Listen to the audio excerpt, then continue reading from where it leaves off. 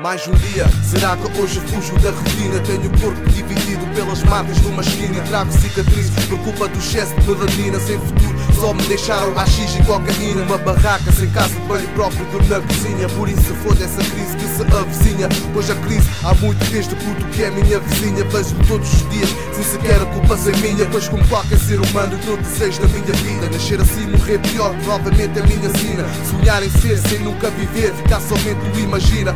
Mas na realidade o desespero é que domina. Só queria ser feliz, ter uma casa e bom popó. Mas no bairro só isso basa.